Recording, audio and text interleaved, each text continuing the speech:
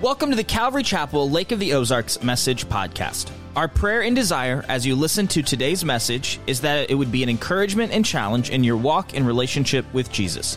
If you'd like more information about our church, please visit us online at ccloto.org or download our app in your app store today. Now, let's jump into today's message together. All right, so we are in our study in Revelation chapter 2. We are finishing up. We are kind of in the middle of the 7 churches. And so we are talking about a church called Thyatira, right?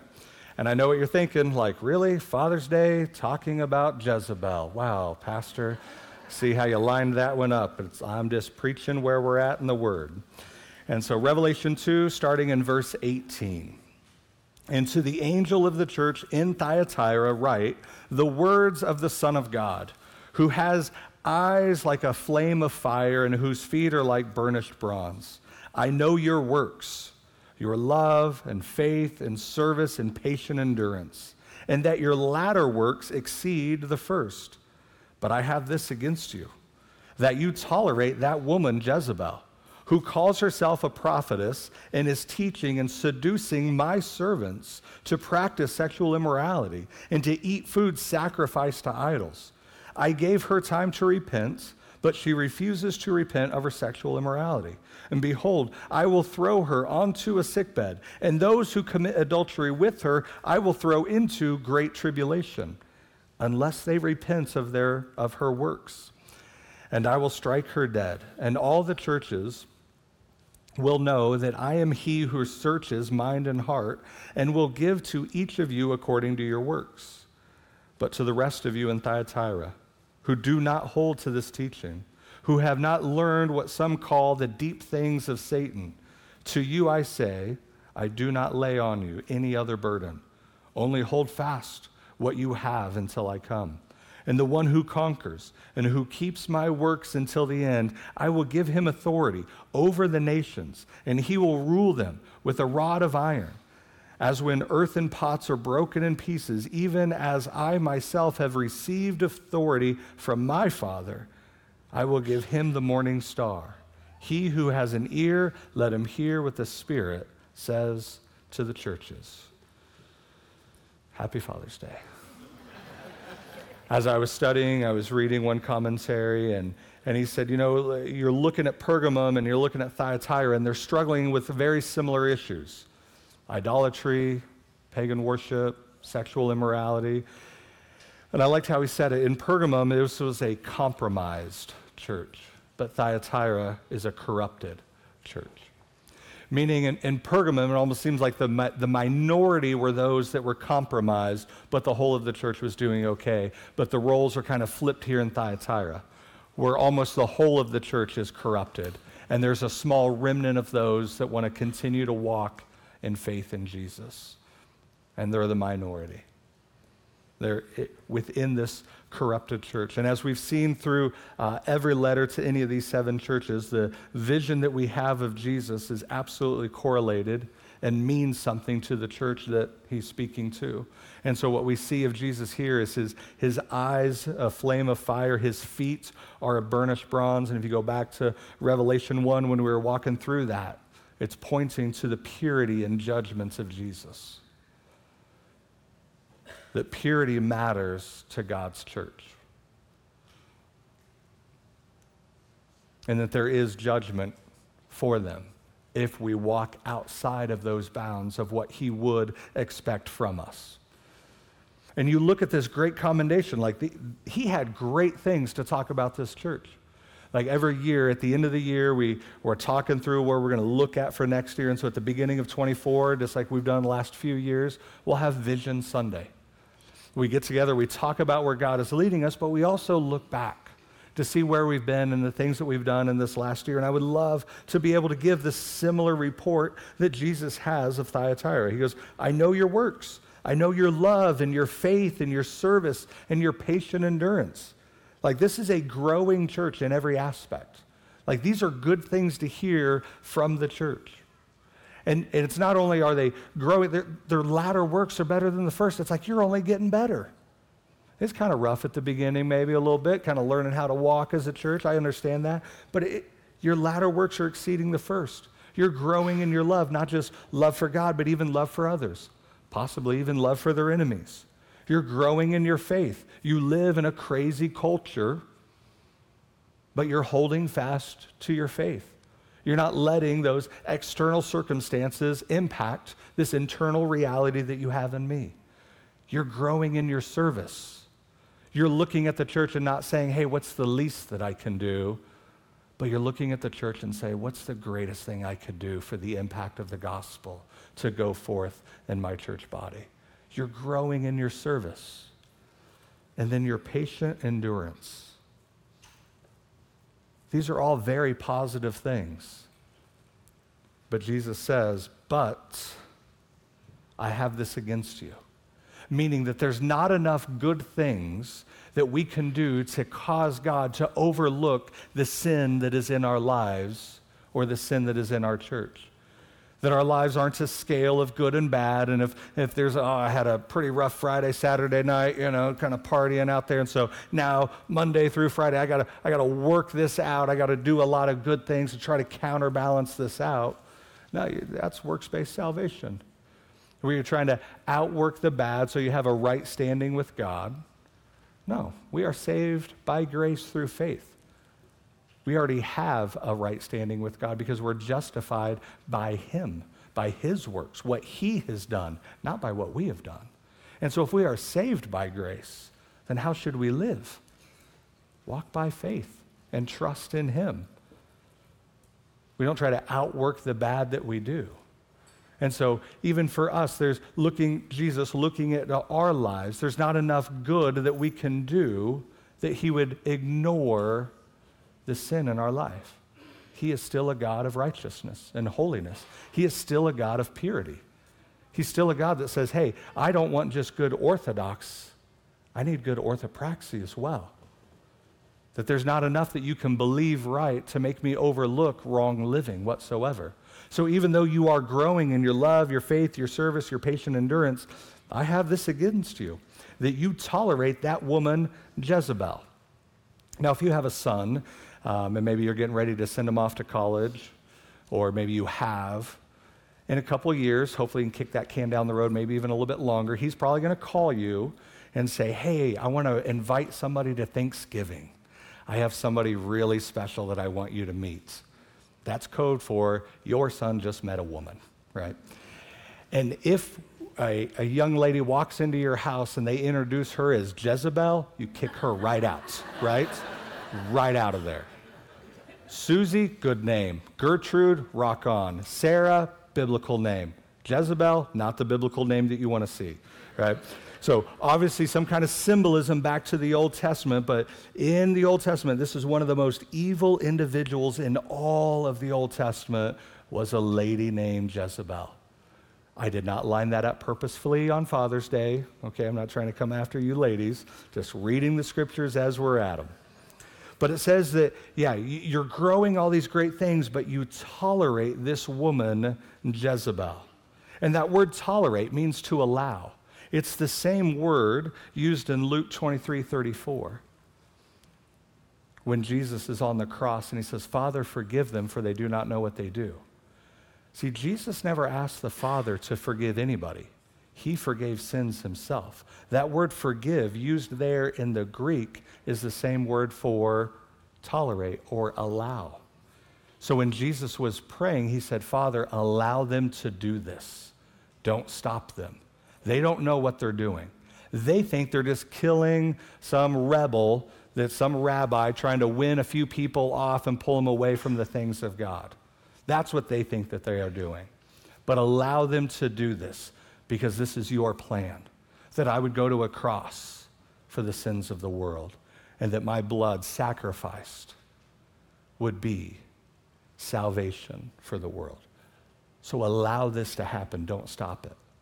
That's used in the positive, but here, same word, Jesus is saying, you're allowing this Jezebel to operate in your church. And we kind of have to ask, well, what are we allowing? What's going on?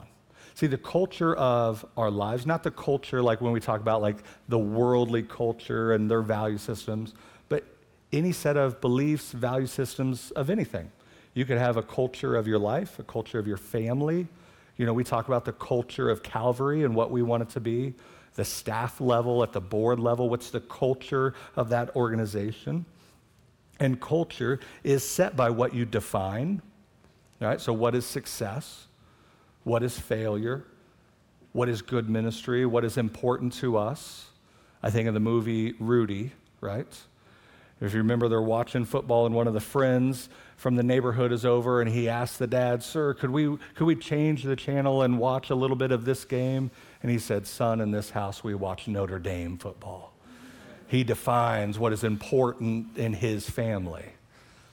And we do that. We set the culture for our lives, for our families, and even in the church. We define what the culture is. And so that is a great spot. Real quick, dads, you stand at the door of your houses.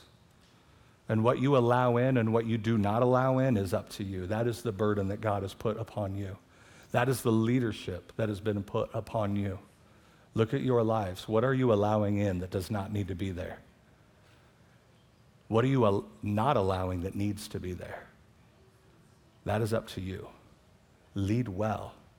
Understand the responsibility. You stand at the door.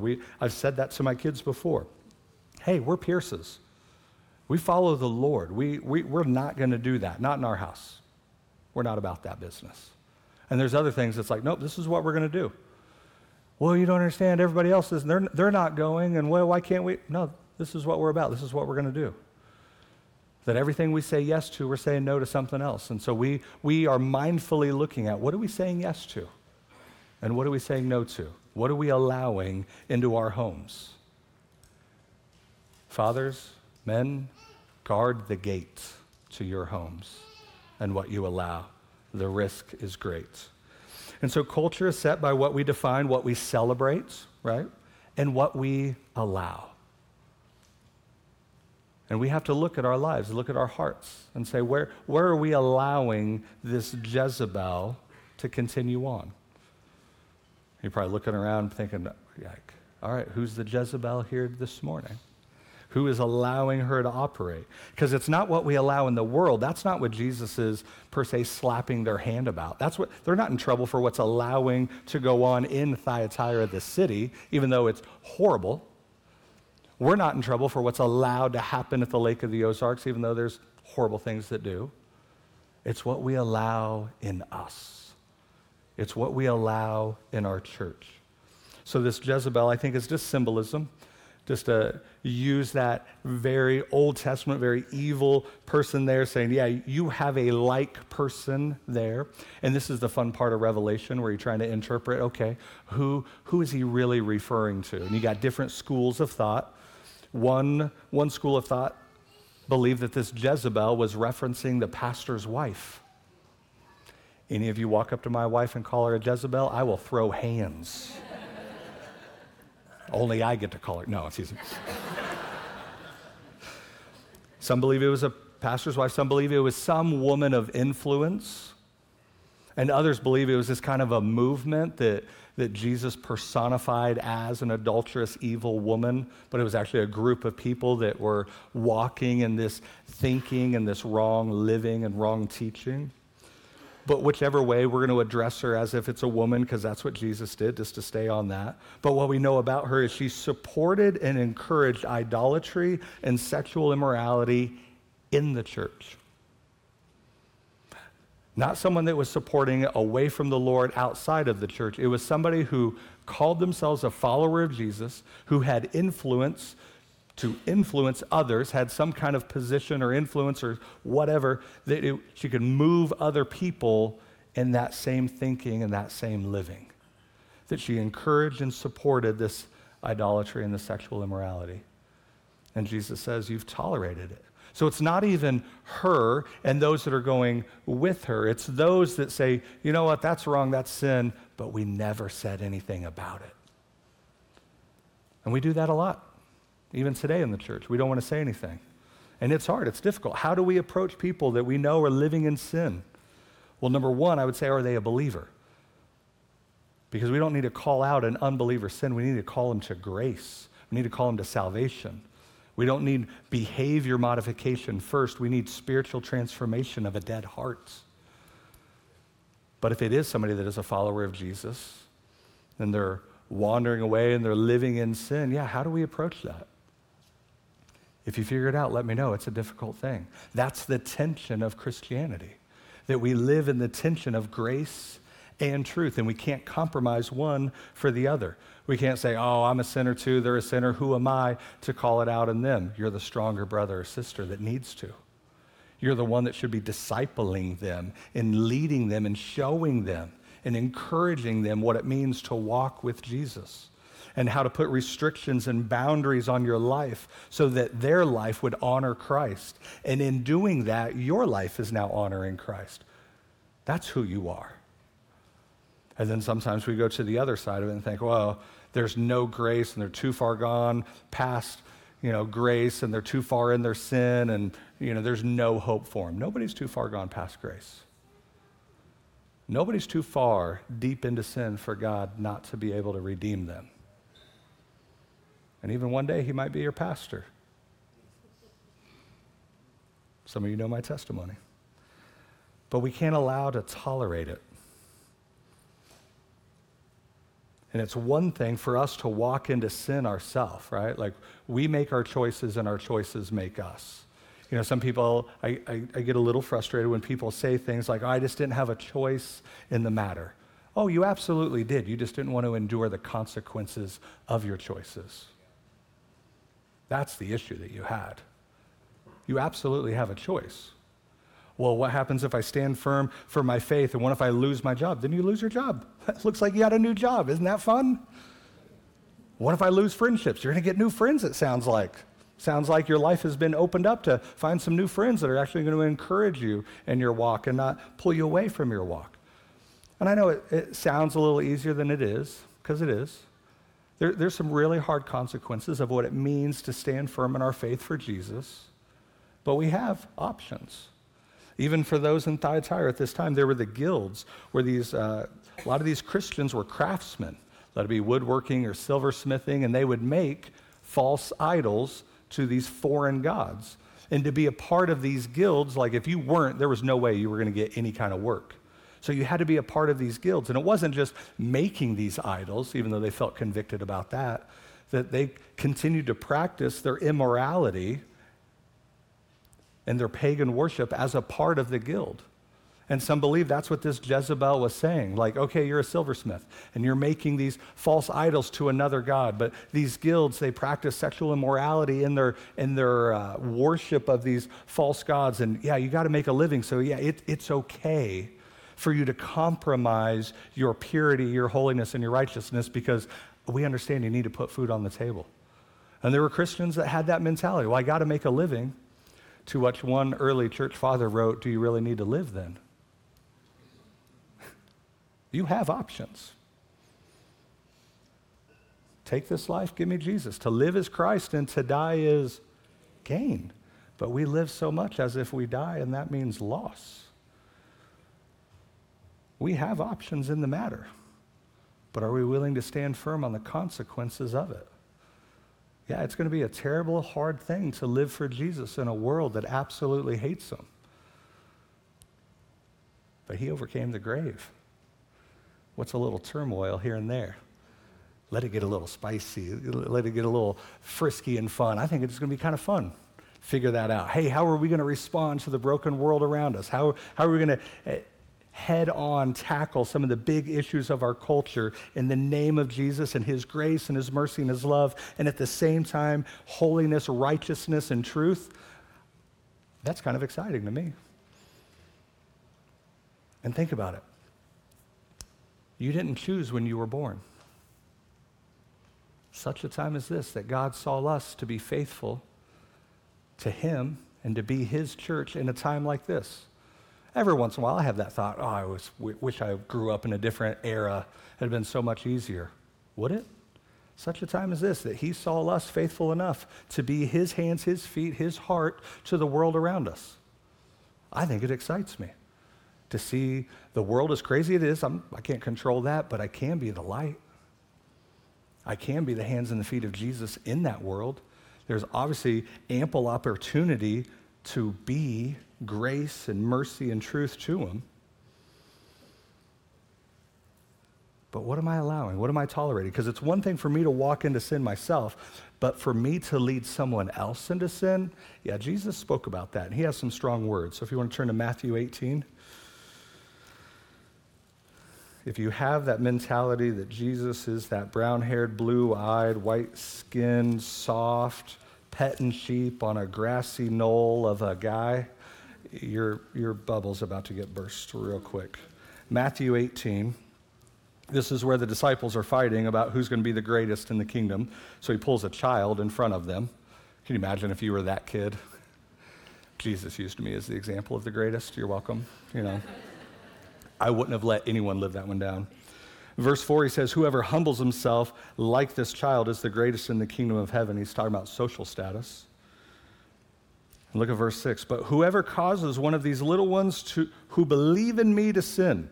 So if we are causing our brothers in Christ to sin, to lead them away, this is what would be better for you to do. Hey, instead of leading people to sin, this is a better thing that you could do. And these words are written in red from Jesus. You need to have a great millstone fastened around your neck and be drowned in the depths of the sea. I love the warm words of Jesus. They just bring a comfort, and we're called to obey them.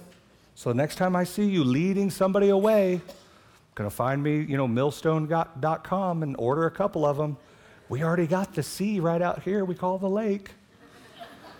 Like, oh, is that church having a baptism service? No, we're having a millstone service. Join us for Adventure Week. Verse 7.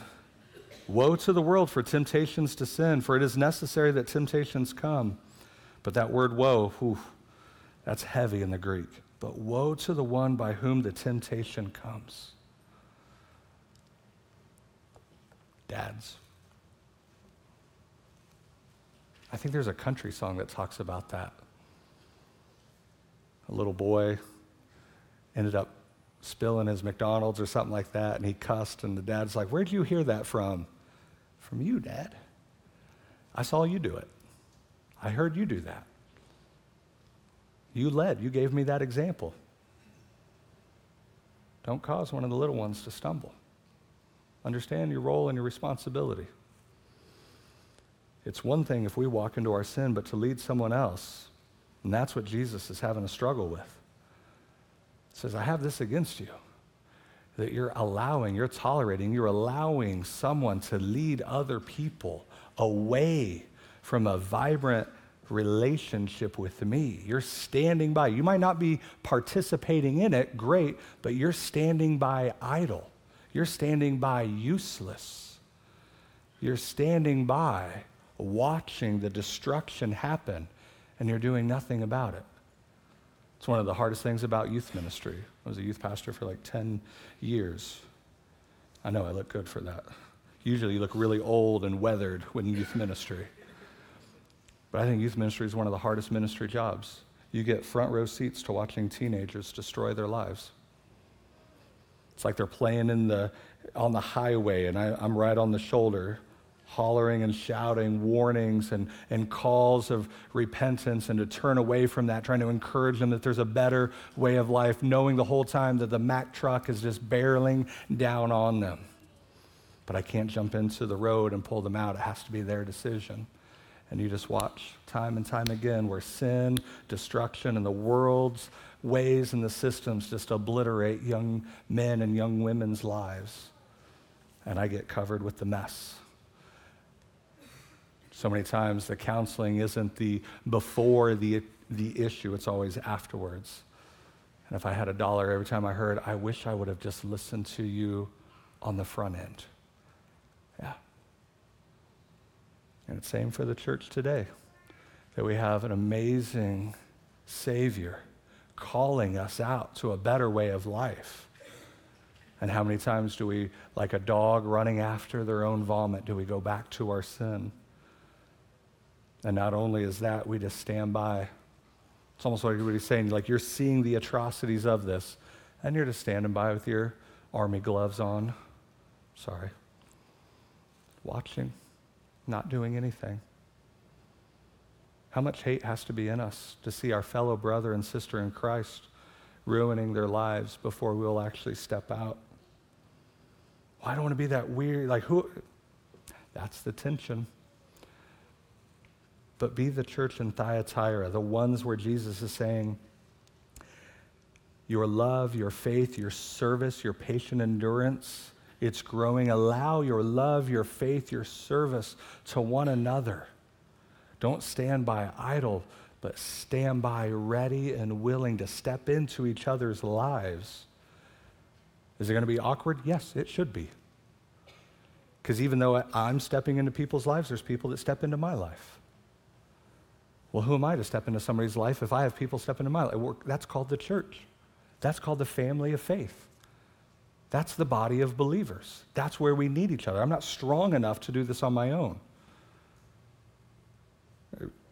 Jeff is right there. I have asked him, help me stay sexually pure in my life. I want you to see everything that I search for on any device that I have access to. He is my accountability partner. Well, Pastor, I mean, you've been to seminary. You have 4 ministry degrees. Aren't you strong enough on my own? No, the moment I start thinking that shows how weak I really am. No, I need faithful, strong men in my life. Why? Because I'm smack dab in the middle of my own sanctification, like the rest of you. We need each other. Life groups isn't for fun. Life groups is for walking in purity and righteousness and holiness, walking in grace and mercy, inviting people into our lives to say, hey, I see this.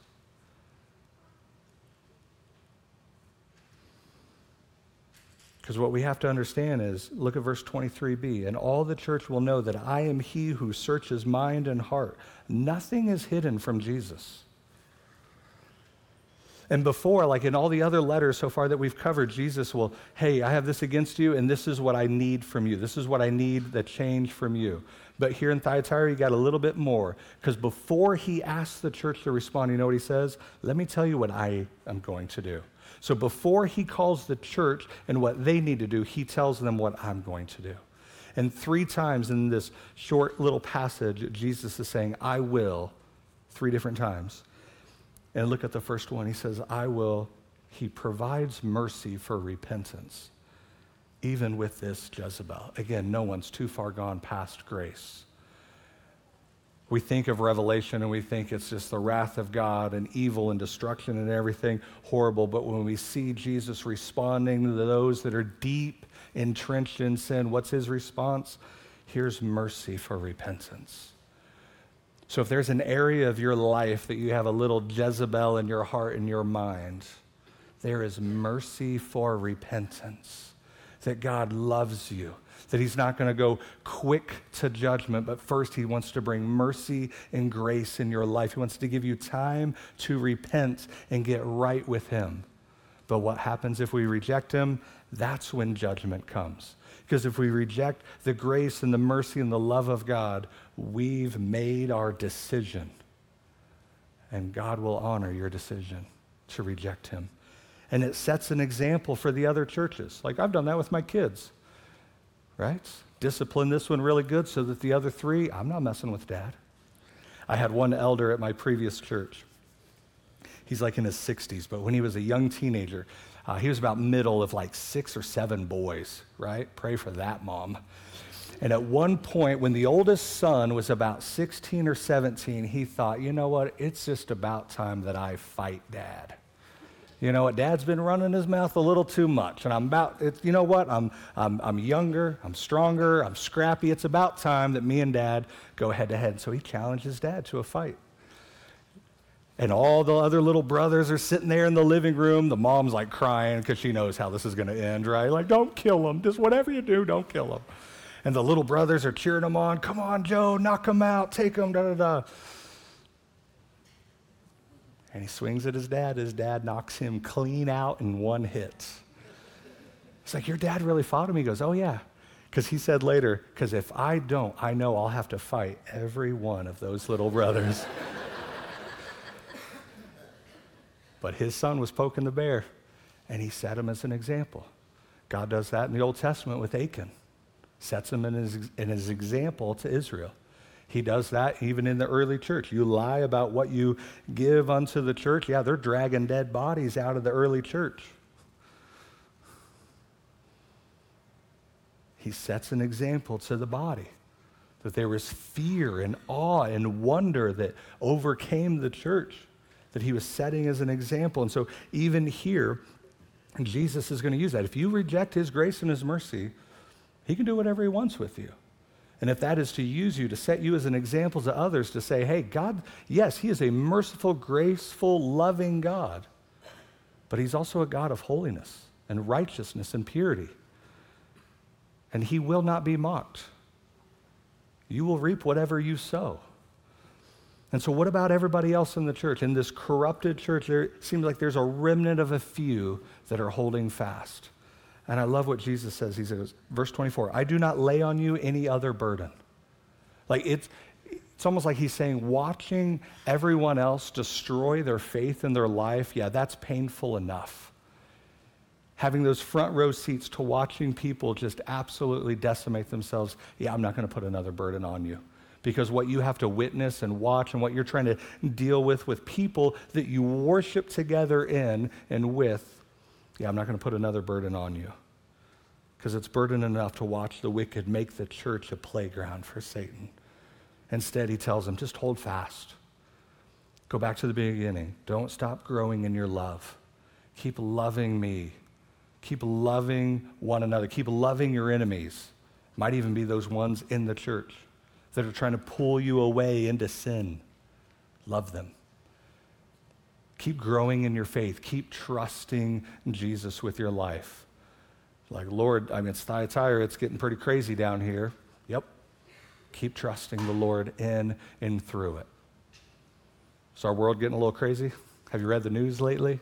How should we respond? Keep growing in love. Keep growing in faith. Keep growing in your service to the church. It's not what's the least you can do for the church, but what's the most you can do. To lay it on thicker if we need to really talk about it. Like for us to refuse to serve, we're going against our created order. Turn to Ephesians, if you would. Ephesians chapter 2. We love Ephesians 2 when we get to verse 8 and 9. For by grace you have been saved through faith. Amen. It's not your own doing. It's a gift of God. It's not a result of your works, so that no one may boast. For we are his workmanship. The Greek word for workmanship is poema. You are God's beautiful poem. Be like, no, I'm a man's man. No, you are God's beautiful poem. This poetry of salvation and creation, you are his workmanship created in Christ Jesus for good works, which he prepared beforehand that we should walk in them. And so what Paul is telling us is our created design for who we are is to serve one another. And so to refuse to serve within the church is to go against your created order and design. That every one of us, myself included, we are called to serve. Serving in the church literally is just the first step, not the final step. We serve within here where we have love and grace, and sometimes we fall on our faces and we get picked back up or we miss. And this is the training ground to serve so that when we walk out of these walls, it's not our first rodeo. That's JJ's testimony. He said the words to me. And if I'm lying, call out the lying pastor on the pulpit. He said, I really do appreciate our time at Calvary.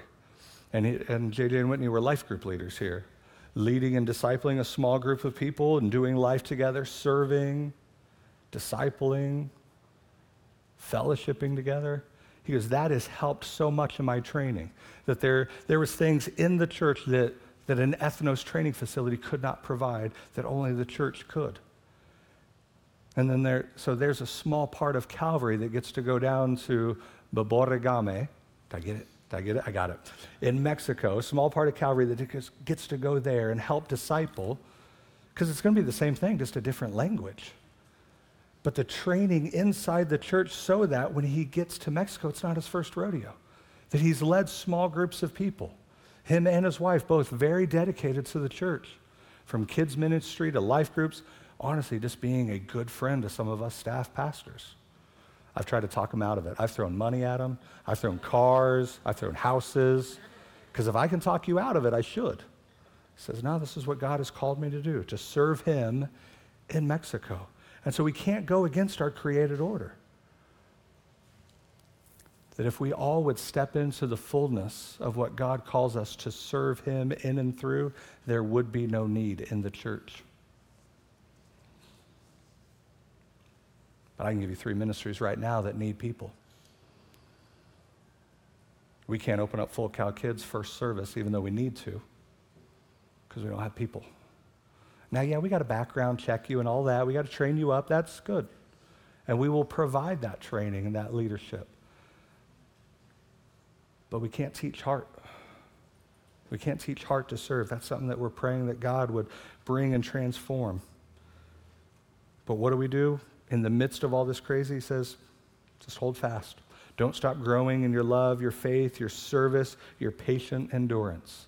You might feel like you're in the minority, and that's probably true, even for us today. As followers of Jesus, in the world around us, we're in the minority. But it doesn't mean we're on the losing side. We just hold fast to what he's called us to do. How's this all going to work out? He's still sovereign. He's still in control.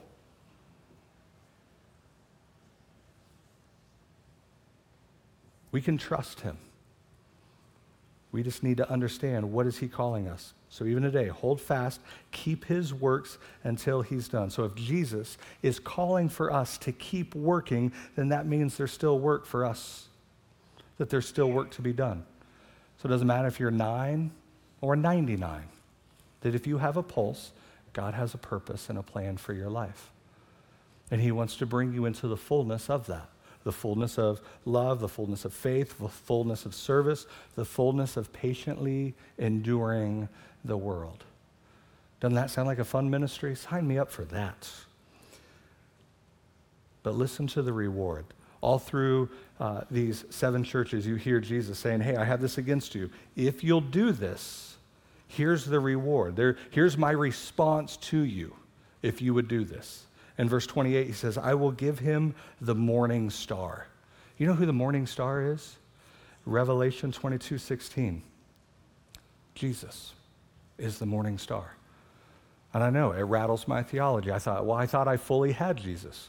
So if I, as a follower of Jesus, conquer and keep holding fast and press into my love, my faith, my service, my patient endurance, and then I'm going to get a reward of the morning star, which is Jesus, but I have Jesus. How do I have Jesus and get more of Jesus?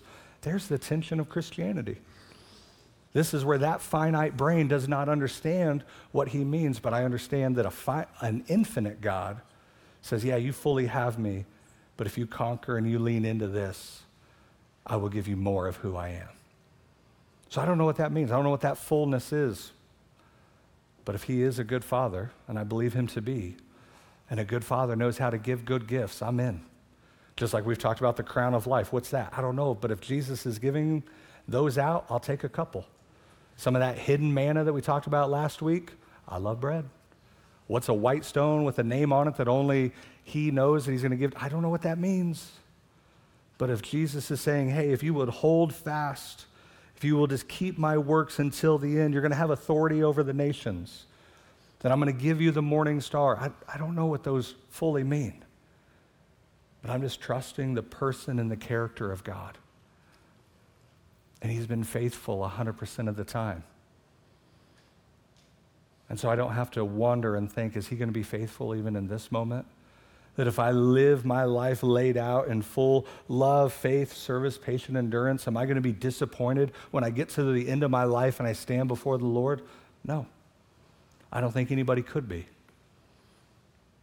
I don't think any of us are going to look at him and whatever reward he has for us, whatever heaven is going to be, whatever it means to be in his presence. I don't think any of us are going to be like, but has he been to the Lake of the Ozark? I mean, it's beautiful at sunset. Has he been to Yellowstone? None of us are going to be disappointed. He is worth it. He is worth whatever time you have left of your life to serve him faithfully. that whatever you would endure, whatever consequences would come in serving Christ, honoring Christ, putting your faith in Christ, he is worth it. And it's really hard because, like, as the pastor, obviously I'm trying to articulate that, but I'm just going to be honest. It's one of those things that I can say, but you won't fully understand until you experience the faithfulness of God. It's kind of like a really good roller coaster. I can tell you about all the twists and the turns and the going upside down and how fast, and my daughter got a bloody nose on it. I can tell you all the crazy. True story.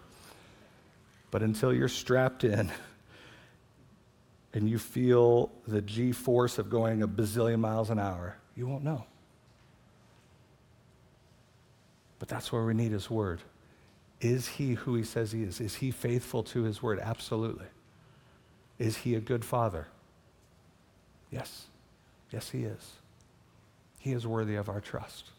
So I just encourage you. Keep holding fast to his works. Keep growing in your love and your faith. Keep growing in your service to God. Keep growing in your patiently enduring the brokenness and the sinfulness of our world around us. He's in control. Just keep your eyes focused on Jesus. Pray with me. Lord, we love you, we trust you, and we just thank you. The words almost seem fairly shallow to say, but happy Father's Day. That we honor you for being the greatest Father that we would ever know. And we thank you that that's who you are, and that's who you call us to step and to approach you in as a good Father. And so we ask that you would continue to lead and guide us, that you would continue to give us wisdom where we lack, that you would show us the way in which we are to walk, all the things that a good father should be doing for his children. Keep doing that work in us. We thank you for grace and mercy, that we were given time for repentance and confession, that you give us time for transformation where there's areas of our lives that we try to hold away from you, that we try to keep control of, that we're not laying over to you, Lord. I just pray that you would work your grace and your mercy in us, that you would continue to bring transformation to our heart and mind, knowing that you already know it, you already search it. But I pray that you would find in us trust and obedience, Lord. Continue to lead and guide us, that we would be your hands, your feet, your heart. Let it be in our own lives, our own heart and mind. Let it be in our families, our workplaces, and this community. Give us patient endurance to hold fast to what you have called us to do, knowing that there's a day drawing near that you're coming home for us, to take us to be with you. So we rest in your promise. But until then, I pray that you would find us faithfully responding to you. We pray this in the name of Jesus. And everybody said, amen.